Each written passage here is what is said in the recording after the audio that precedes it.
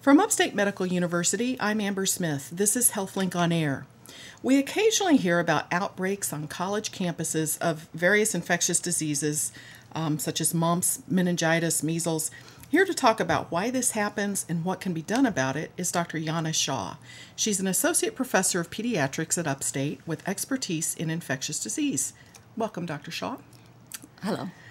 So, what is it about college campuses that makes them it seems like they're easy for infectious diseases to spread? Well, colleges typically house large number of students who spend a prolonged period of time together in close proximity.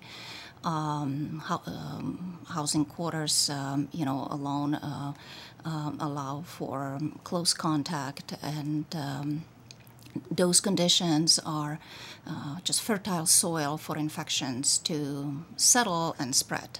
Okay. What types of outbreaks do we see commonly? So the outbreaks that we have seen in the U.S. That were reported from college settings include meningococcal infection, mumps. Most recently, even locally, we had mumps in SU University, and measles have been reported as well in the past. So a variety of infections can easily spread at college settings. So meningococcal, mumps, and measles, are these serious diseases? Can we talk a little about each one? Are they viruses?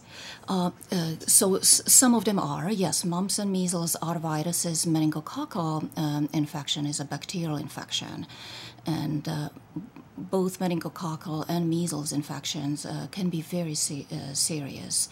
Meningococcal disease especially can be difficult to diagnose early because it can look just like a flu, and within 24 hours, patients can die from the infection.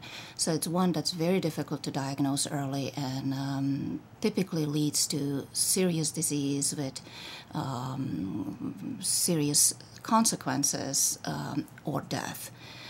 Measles is highly contagious. It's a viral illness for which we have excellent vaccine for.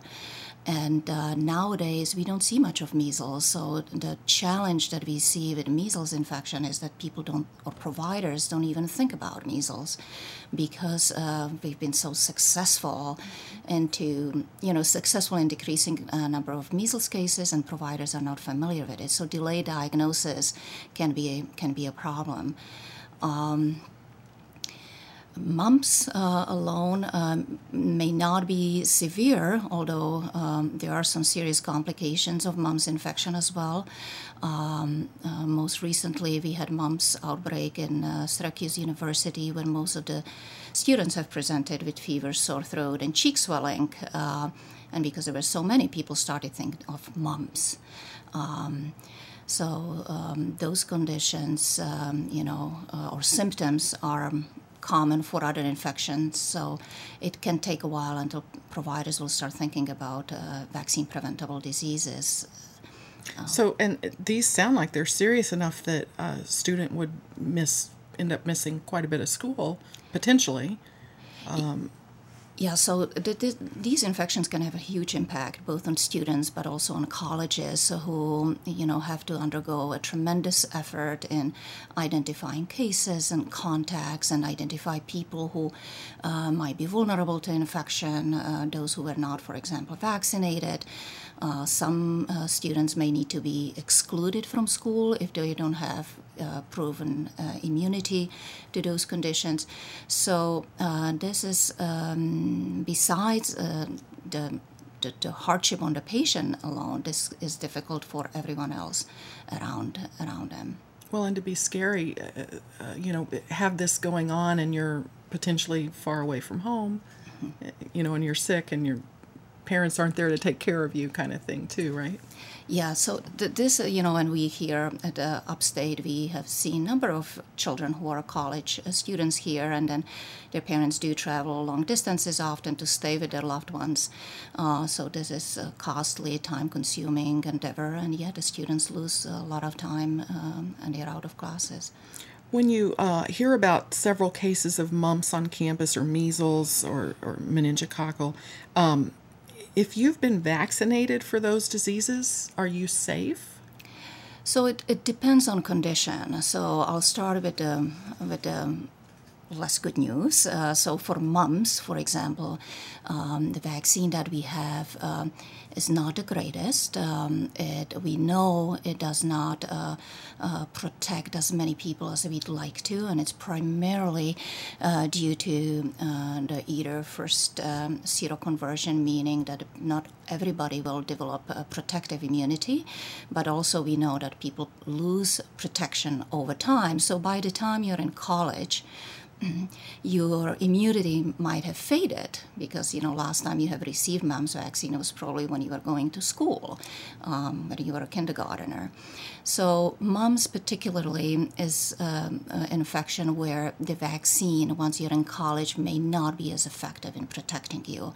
And in fact, in most of those mumps outbreak in colleges, majority of the students were vaccinated. Wow. Yeah.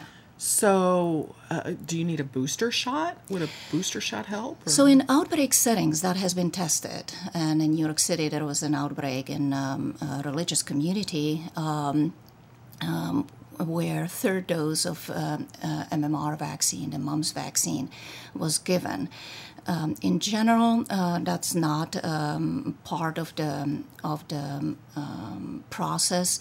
Once outbreak is identified, typically what universities would do with mumps, they would identify people who are at risk, who are susceptible, and they would work by excluding or isolating or recommending minimal, social contact. So they would resort themselves to these measures. Other infections, such as measles, are different because the vaccine that we have is excellent. The immunity lasts, the seroconversion is excellent. So the problem with measles outbreaks is primarily related to people who refuse vaccines or intentionally are not vaccinated.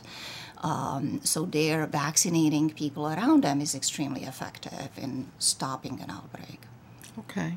All right. And then meningococcal being the bacterial, is there a vaccine for that? There is, and actually most colleges in New York State recommend or mandate meningococcal vaccination. I just like to remind listeners that there are two types of meningococcal vaccines. One is a vaccine that has been recommended for long period of time. Now we have a new vaccine that was licensed just recently, and it's a vaccine that protects children against meningococcal B vaccine. So it's important that parents check with their provider to make sure that their teen received both types of the vaccines, because they might be only partially protected if they received one. If you're a person on a college campus and maybe a professor or a student on a college campus and one of these outbreaks is going on, is there anything you can do to protect yourself? If you've already been vaccinated and you're healthy, what else can you do?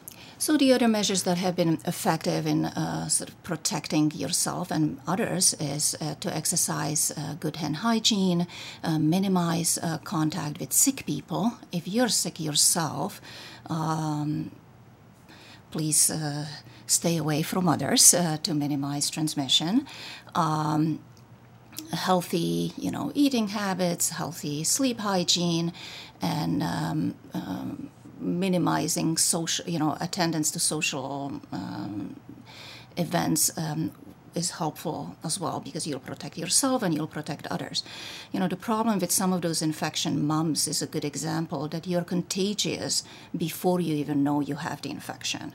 So that can somewhat limit your ability to protect yourself, because you feel well, but you might be harboring the virus already, and you might be transmitting it. Influenza is another infection where you can actually transmit infection before you have symptoms. Before you know that you're sick. Yeah. Okay. This is Upstate's HealthLink on Air. I'm your host, Amber Smith, talking with Dr. Yana Shaw. She's an associate professor of pediatrics specializing in infectious disease. Well, you touched on this a minute ago.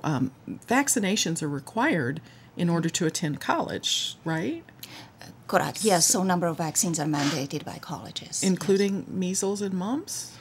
So measles and mumps should be part of routine childhood immunizations, but typically what colleges mandate are meningococcal vaccine, and I do believe they require hepatitis B vaccine, and there might be other vaccines that are college-specific that the colleges will require. So different colleges may have different requirements, and They do, yes. and then some students don't get the vaccines. There's exemptions, right, so that they can. Yeah, so you can, as a student or a parent, if you're a student 18 and older, or a parent if you're underage, you can request medical exemption to vaccination, which typically means that you have a condition that would prevent you from getting safely vaccinated. There are also groups of people who would request religious exemptions. In New York State, that's one of the exemptions that's permitted. Again, that process is quite regimented and requires, specialized form to be filled out, and a student or parents have to explain why they are opposed to vaccination. Is people who are not vaccinated, is that the reason that we're having the outbreaks? So for measles, yes, the most recent data that we've seen with outbreaks in Disneyland in California or in Ohio groups, those outbreaks were associated primarily with groups of people who intentionally did not vaccinate. With mumps, that's not the case. Majority of the people who had mumps in outbreak settings were vaccinated. Meningococcal disease is different because most of the cases on colleges are isolated, what we call sporadic cases, that you'll get 1 or 2 cases of meningococcal disease, and those are usually cases where the strain is a strain that's not in the vaccine. So that particular infection would not necessarily be associated with vaccine refusal. Is there any sign that the anti-vaccination movement is losing momentum? No. No? Okay. I wish. Those anti-vaccine groups are very vocal. They may not necessarily be very well organized, but they are very vocal, and they draw a lot of media attention, which allows dissemination of their views and opinions, and often can mislead people to healthy choices. Do you see, as kids come of age in college and become adults and are able to make their own medical decisions, do you see 18, 19-year-olds wanting to get caught up and get their childhood vaccinations?